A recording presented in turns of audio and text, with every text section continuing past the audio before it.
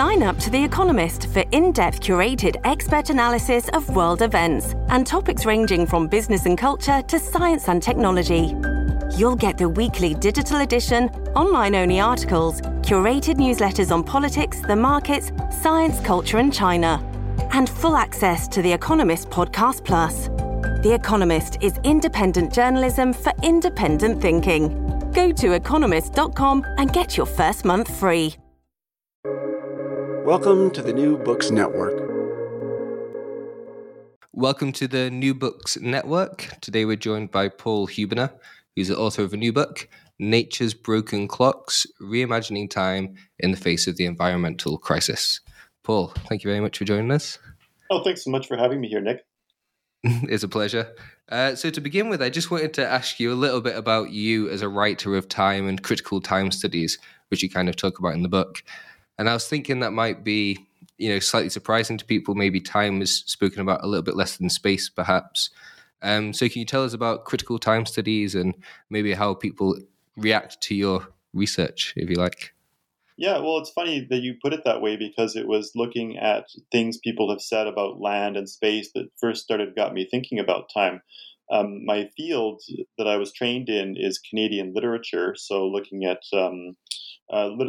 which means literatures from Canada, which includes literatures by Indigenous writers and so on. There's a great diversity of work.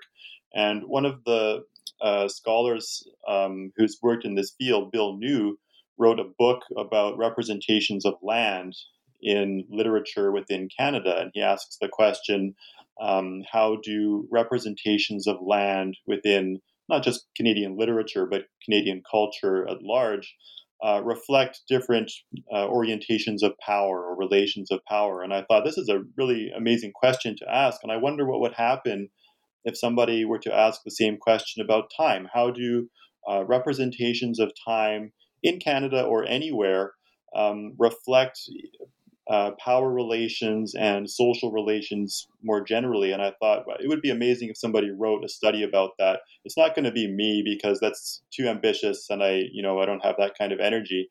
And so it sort of kept spinning around in my mind for a couple of weeks. And I thought, well, who knows how many chances I'll have to work on a project in this field. Maybe I should take on something big. And so I decided to try to write that project. And that eventually turned into my first book, Timing Canada. And so the research that I was able to do, and of course there are lots of people, once you start getting into any field, you find out that there are all kinds of people working in it.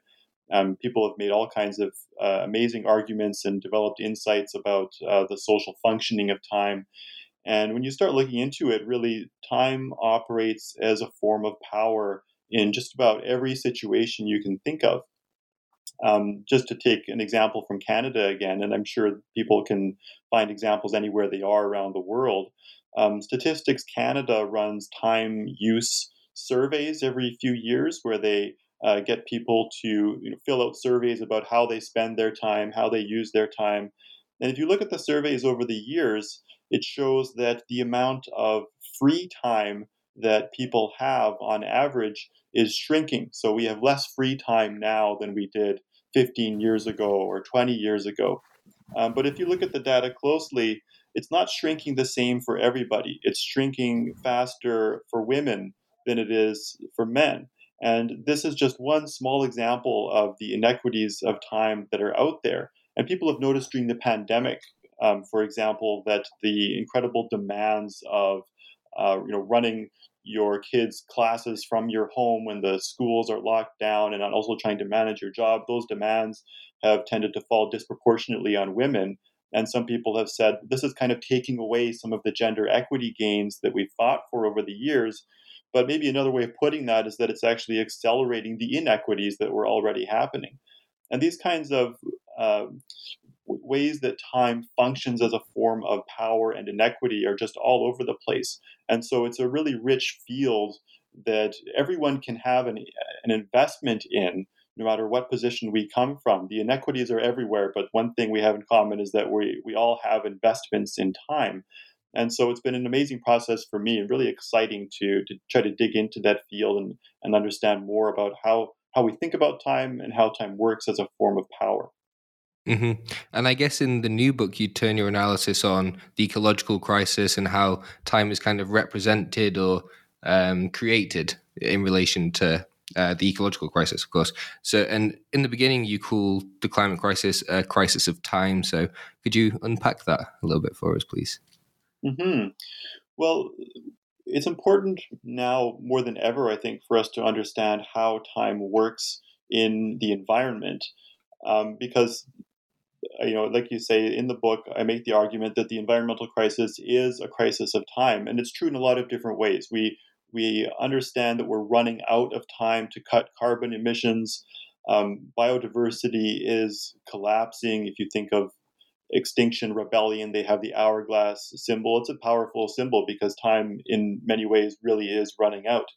And the inequities as well that are tied to environmental destruction are really accelerating. So the way that we understand time in the environment, the way that we describe it, is really crucial for figuring out how to respond to these problems. But obviously, we're having real trouble with this. We're really struggling to to catch up to the speed of ecological collapse.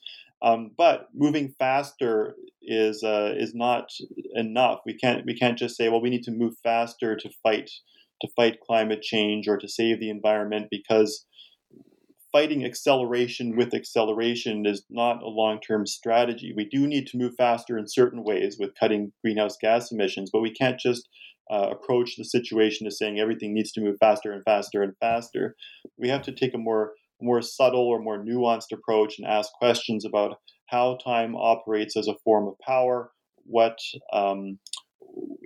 information are we lacking about the way that we interact with the environment in terms of time? And one of the ironies of climate change that a lot of people have started to realize is that people who are least responsible for carbon emissions tend to feel the effects of climate change earlier and more deeply. Think of hurricanes in the Caribbean, for example. And this is one of the reasons that it can be problematic to use terms like the Anthropocene, which sort of creates the impression that we live within one big umbrella, that we live in this era of the Anthropocene and everyone lives within it and human beings have caused it. That's very universalizing when the truth is much more nuanced. Different people have different forms of responsibility and feel the implications differently. So time is one way that we can start to understand the inequities that are built into environmental destruction. hmm And I guess one of the things early on to do is to uh, show the difference between kind of ways of measuring time and what you might call maybe planetary rhythms. And in the book, you do that by looking at leap years. So I wonder if you could kind of illustrate the difference between human-made measurements and yeah, more natural forms of time, if you like. Hmm.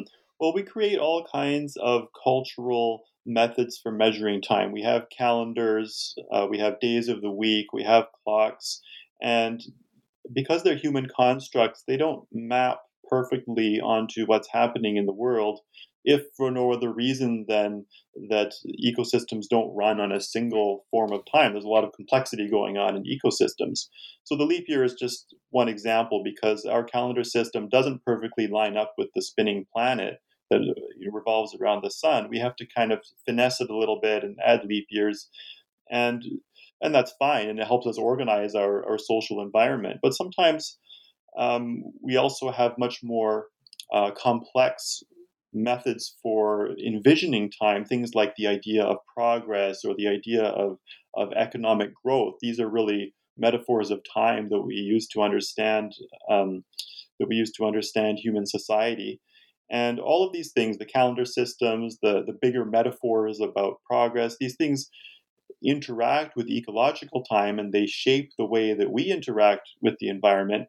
But sometimes the human methods of measuring time sort of take over in our minds and can eclipse the importance of ecological time. So it's worthwhile to ask, well, what is ecological time, or what is natural time? And the answer is that it's not a single thing, but it involves endless complexity on a spinning planet full of diverse species. And one of the things I try to do in the book is to help us build an awareness of first of all, the fact that our human constructs for measuring time are limited. Mm. And when we talk about human time, how diverse is that? Because I assume that, historically we're living in a particular moment, of course, now, but also in terms of the way people interact with the economy, the type of work they do, perhaps the certain kind of political beliefs they hold, perhaps. You're thinking of developmental time. So how broad is this sort of idea of specifically human time? Hmm. Well, it's everywhere. And um, one of the difficulties with talking about time is that it's very difficult even to define it. Time is famously difficult to define, and so there's a scholar, Thomas Allen, who makes the really good point that we can never say exactly what time is, but we can identify who creates different forms of time and whose interests different accounts of time can serve. And it's the diverse inequities of time and experiences of time are visible everywhere. There's a scholar, Sarah Sharma, who has this great book called In the Meantime, and she did things like interviewing taxi drivers and hotel housemaids, and she makes the argument that people in certain lines of work, like those ones, sort of live on the margins of social time. They have to work bizarre hours in the middle of the night in order to serve the interests of high-powered business travelers who need to be flying at all hours of the night. And so we can identify forms of time and different experiences of time, inequitable accounts of time, anywhere we choose to look. And so one of my sort of missions here is to help people build a literacy of time and to gain awareness of these different of the ways that time operates differently in different circumstances and for different people, because it really is everywhere. Mm. And just talking about the literacy of time, I guess metaphors are very important for the way that time is kind of constructed and understood. So what do you think are the kind of telltale metaphors, if you like, for the way human time is constructed in relation to more ecological time? Is there any off the top of your head that you might be able to think of? Yeah, well, it's a fascinating thing, and we really can't talk about time any way that doesn't involve metaphors. There's almost just no way to do it. Even if you pick up a science magazine, they talk about time using images of bouncing balls and film reels and slices and cubes and funnels, and they're all metaphors. And even numbers and theory are metaphorical visions for how we can understand something. And for me, in the book, the biggest metaphor of time that I ask people to think about is the clock, because I see the clock as a metaphor machine. It's a machine that grinds out metaphors. The time is 6:45. The time is 11:30. These are metaphors, and we read these metaphors all day long, and we run our lives on them. And that's a very useful thing. It helps us coordinate ourselves. If we didn't have clocks, Nick, we wouldn't be able to run this podcast because you wouldn't know what time I was going to show up. So we need the clocks, or we need some method for orienting ourselves in a shared experience of time. But this means that we become invested in this particular metaphor. People might tell you that they're not interested in poetry, but the clock is one of our very favorite poems, and we read its metaphors all day long. And so the clock, as kind of an experiment in metaphor, is illuminating and it's deceptive.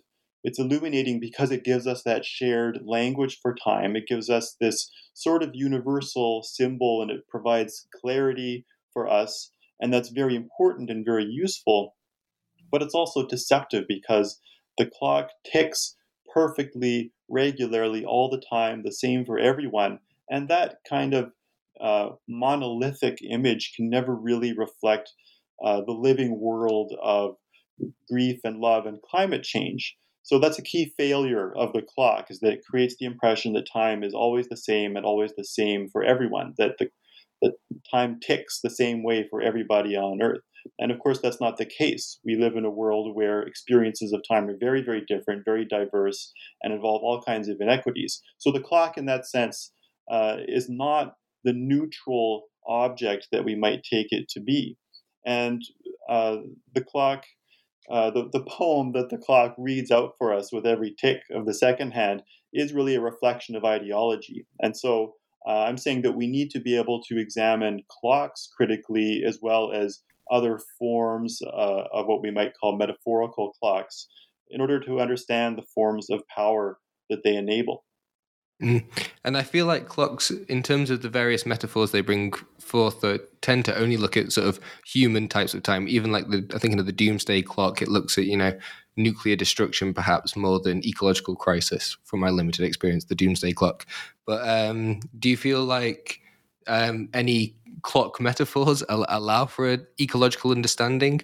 I know you talk a lot about non-human animals and coral reefs and things, but what kind of metaphors come forth which you think might help us to understand the ecological crisis a bit better? It's a great question. One of the exciting things for me in writing this book and in talking to people about it is in trying to find new windows into understanding that kind of question, anywhere around us. Are you willing to do a little experiment with me, Nick? Okay. Yeah, of course. Yeah, go on. Right. Michelle Bastian at the University of Edinburgh is this amazing time scholar. She's got a really great definition of the clock. She says a clock is a device that signals change in some way that is meaningful to us. And that's a really suggestive definition, because it means that clocks are not necessarily just the objects on our walls and the things on our phones that tell us what time it is, but we can see any object really as a clock if we are willing to look at how it signals change in some way that is meaningful to us. So I'm going to ask you to look around wherever you are right now, Nick, and choose an object of some kind. It might be something made by humans or something from your environment. So I'm in a home office right now, and I can see a glass of water and a dry erase marker. If I look out the window, I see telephone poles. Can you choose something for us, Nick, and tell us what you've chosen? Yeah. Let me choose my notebook. One thing. Yeah. Yeah. I'll choose my notebook. Yeah. It's made of paper. It's made of paper. It's sort of A4 size, ring bound. Yeah. So we can see that notebook as a clock, as a device that signals change that is significant to us. If we're willing to see it that way, then that's what it becomes. And in what sense is that notebook a clock? Well, we could think about the way you use it. Maybe you take notes to remind yourself of something later on, and that helps you connect one time with another moment in time to resume your trains of thought and develop your thinking. Maybe the notebook reminds you of a particular time when someone gave it to you, or when you had a really great idea that you wrote down. And that's a way for you to connect the narrative of your life in a new way. We can think about the materials of the notebook. It's made of trees, right? These are trees that might have been growing before you and I were born, Nick. This thing has origins that extend beyond us into the past and also into the future. What's going to happen with that notebook? Is it going to be recycled? Maybe it has plastic binding that's going to outlive human civilization. We can also think about the market forces that brought that book to a store where you purchased it.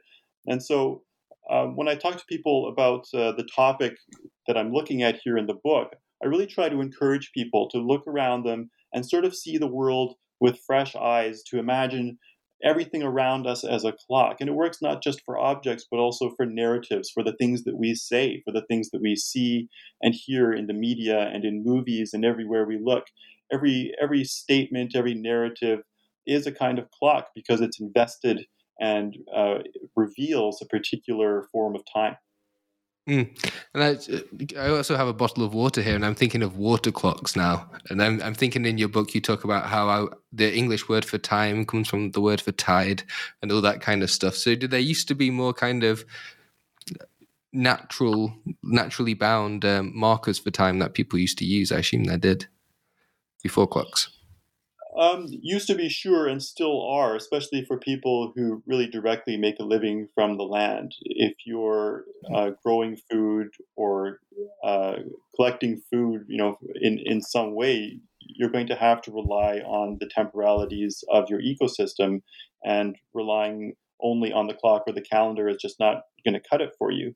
The week is often seen as a really key invention in that regard, because a calendar system has a basis in the environment. The idea that there are months that can be tied to the phases of the moon, for example, or that we reset the calendar every time we reach the winter solstice. There's an ecological kind of basis behind calendar systems, but the concept of the week, whether a week has 7 days or some other number of days, because there have been different forms of weeks in different societies with different numbers of days, it's really seen as the first measurement of time that really has no basis in the environment. There's nothing in the ecosystem that would suggest to us that there needs to be something that we call a week that repeats or that has a certain number of days. Mm-hmm.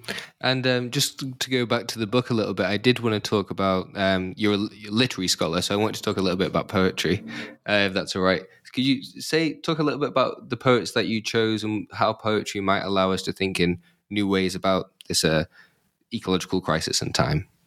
Mm-hmm. Yeah, well, I'm saying that we cannot help using metaphor when we talk about time. And so if we're going to be using metaphors anyway, we should look at the published body of work from our leading experts in metaphorical thought, and that's poetry. And poetry can really help us gain an awareness of assumptions we didn't know that we held.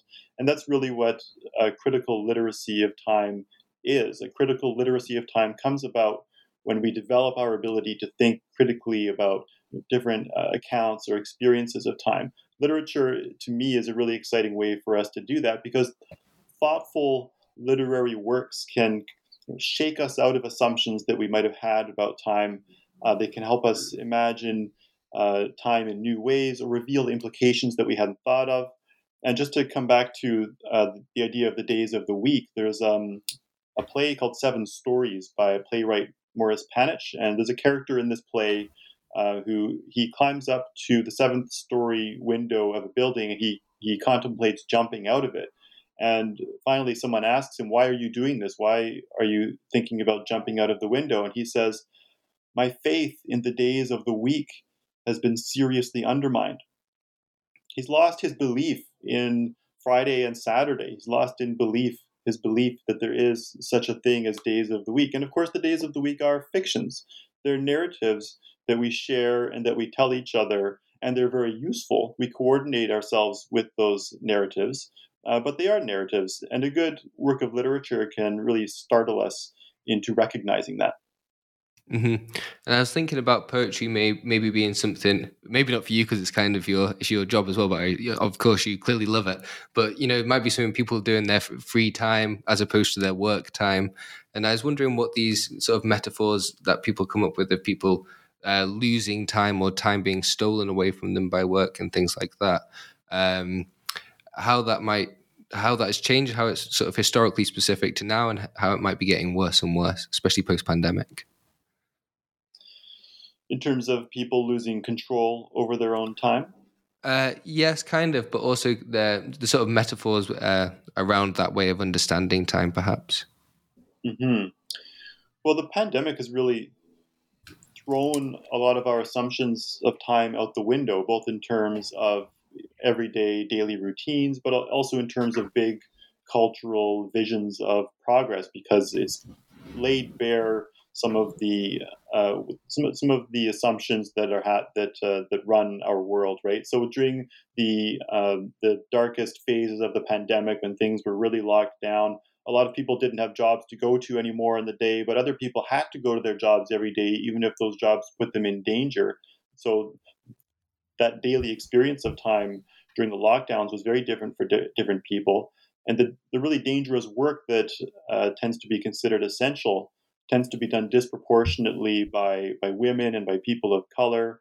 Spending the day on a video call from home is very different from spending the day in a crowded meat packing plant where you are called in to work regardless of any lockdowns that are happening. And the way that time has changed during the pandemic and during the lockdowns is just incredible. I saw a story that teenagers whose schools switched to asynchronous online studying from home started to become nocturnal. They would do their studies in the middle of the night because it was asynchronous. They could study the material whenever they wanted. They would sleep during the daytime. Their socializing also was at night online, and so they would be living in the same house with their families who they would barely even see. And so the pandemic it's exacerbated some inequities of time, and that gives us a responsibility to recognize that that's happening. But it's also maybe opened up different ways for us to kind of imagine how we encounter time and to think about how we might encounter time differently. The Prime Minister in New Zealand wanted to try to find a way to save the tourism industry with the shutdown of international air travel. And so she started encouraging employers to start using a 4-day work week within New Zealand. And she said if people have a 3-day weekend, they can travel within New Zealand more, and we can have more domestic tourism. And this idea of the 4-day work week is a really exciting way that we might question what we sort of thought was inevitable, which is that you work 5 days a week. But it's not inevitable. It's something that we've created. The days of the week themselves are something that we've created. And so I guess I've got a hope that maybe if there's something useful that can come out of the pandemic, it's that we might convince ourselves to put some thought into which forms of time we want to continue or resume and carry with us, and which ones we might want to change. And when we ask those questions, it's really crucial to remember that time is not just an individual thing. It's really a matter of social equity and power. Mm-hmm. And this idea that, time is being taken away and being speeded up constantly, and we live in an accelerated period and things like that, that's kind of juxtaposed with certain ideas of like the quote unquote natural world as somewhere slow and as a repository for history. And you talk about that in the book. I was wondering if you could kind of expand on those two differences that sometimes exist. Right. Well, there's sort of a nostalgic vision of nature where the environment is a place where there are slow sunsets and we can go camping and enjoy a slower pace of life. And in the book, I look at an ad that's been shown on TV a lot in Canada, which is an ad for recreational vehicles, big camper vans that you can take out into the forest and camp. And in the ad, the family lives in the city, and their lives are totally frantic and fast-paced, and they've got way too many activities with their kids, and they can't figure out who needs to go in which car to organize their day, and they're just exhausted, and everything's happening at the same time. And then they take their RV and they go camping, and finally they can relax because everything in the forest happens at a slow pace. There's a campfire, there's a guitar, there's marshmallows. Everything is very, very slow and very relaxed. And that really plays into that assumption or that nostalgic vision of nature as a place where we can take refuge from the acceleration society. It's a place where things happen slowly. And it's a problematic vision for a couple of different ways. One is that it sort of depoliticizes our relations to the environment and even our relations to time. And it says that, well, we've got big problems about stress and overwork and anxiety and social acceleration. And instead of dealing with those problems in the societies where we live, maybe we can sort of run away from them for a long weekend using a combustion engine, no less. Once people arrive in the forest, well, they haven't really arrived in a secluded place that's totally separate from human existence, because humans are in the forest. They've arrived there in the camper van. Whenever we pass through an ecosystem or live within an ecosystem, we're part of it, right? So it's not a separate realm where things happen slowly. And things, of course, do happen very quickly in the natural world, climate disasters being an obvious example. So this is just one way that we can remind ourselves to ask questions about the assumptions that circulate about what happens in the environment in terms of time. So thank you again for coming on. And what are you working on now? Do you have a new book coming out soon? I'm actually working on a project that is making me quite excited right now, and I'm looking at the critical study of sleep. Sleep is a major preoccupation. People are obsessively worried about it. Everyone feels like they're not getting enough sleep. It's really seen as a crisis. Whether it truly is a crisis is kind of up for debate, but there's a perception that it's a crisis. And sleep is in the media all the time. We'll see stories in the news about whether you should wear blue light blocking glasses or whether you should avoid sleeping on your back when you're pregnant. And there are any different number of angles that the media takes toward sleep, but the one thing they all have in common is that when it comes to sleep, you're doing it wrong. And I'm wondering how we can sort of get beyond that individualistic approach of, here's what you're doing wrong with sleep and here's what you need to do, and instead ask, much as we've been asking about time, well, how does sleep operate socially as a form of power? Sleep is a political thing. So I've been starting to look at everything from poems and movies to mattress ads. We've got mattress ads running that say things like, sleep is the fuel that powers your day. And there's really an assumption within there that the purpose of sleep is to enhance and support the culture of overwork and productivity and acceleration and wakefulness. And again, this is a topic, I think, where literature can help us question some assumptions about sleep. So that's what I'm working on right now. That sounds amazing. I look forward to reading that. All right. Thank you again for coming on, Paul. It's been a real pleasure speaking to you. Oh, I'm so grateful to be here. Thanks so much, Nick.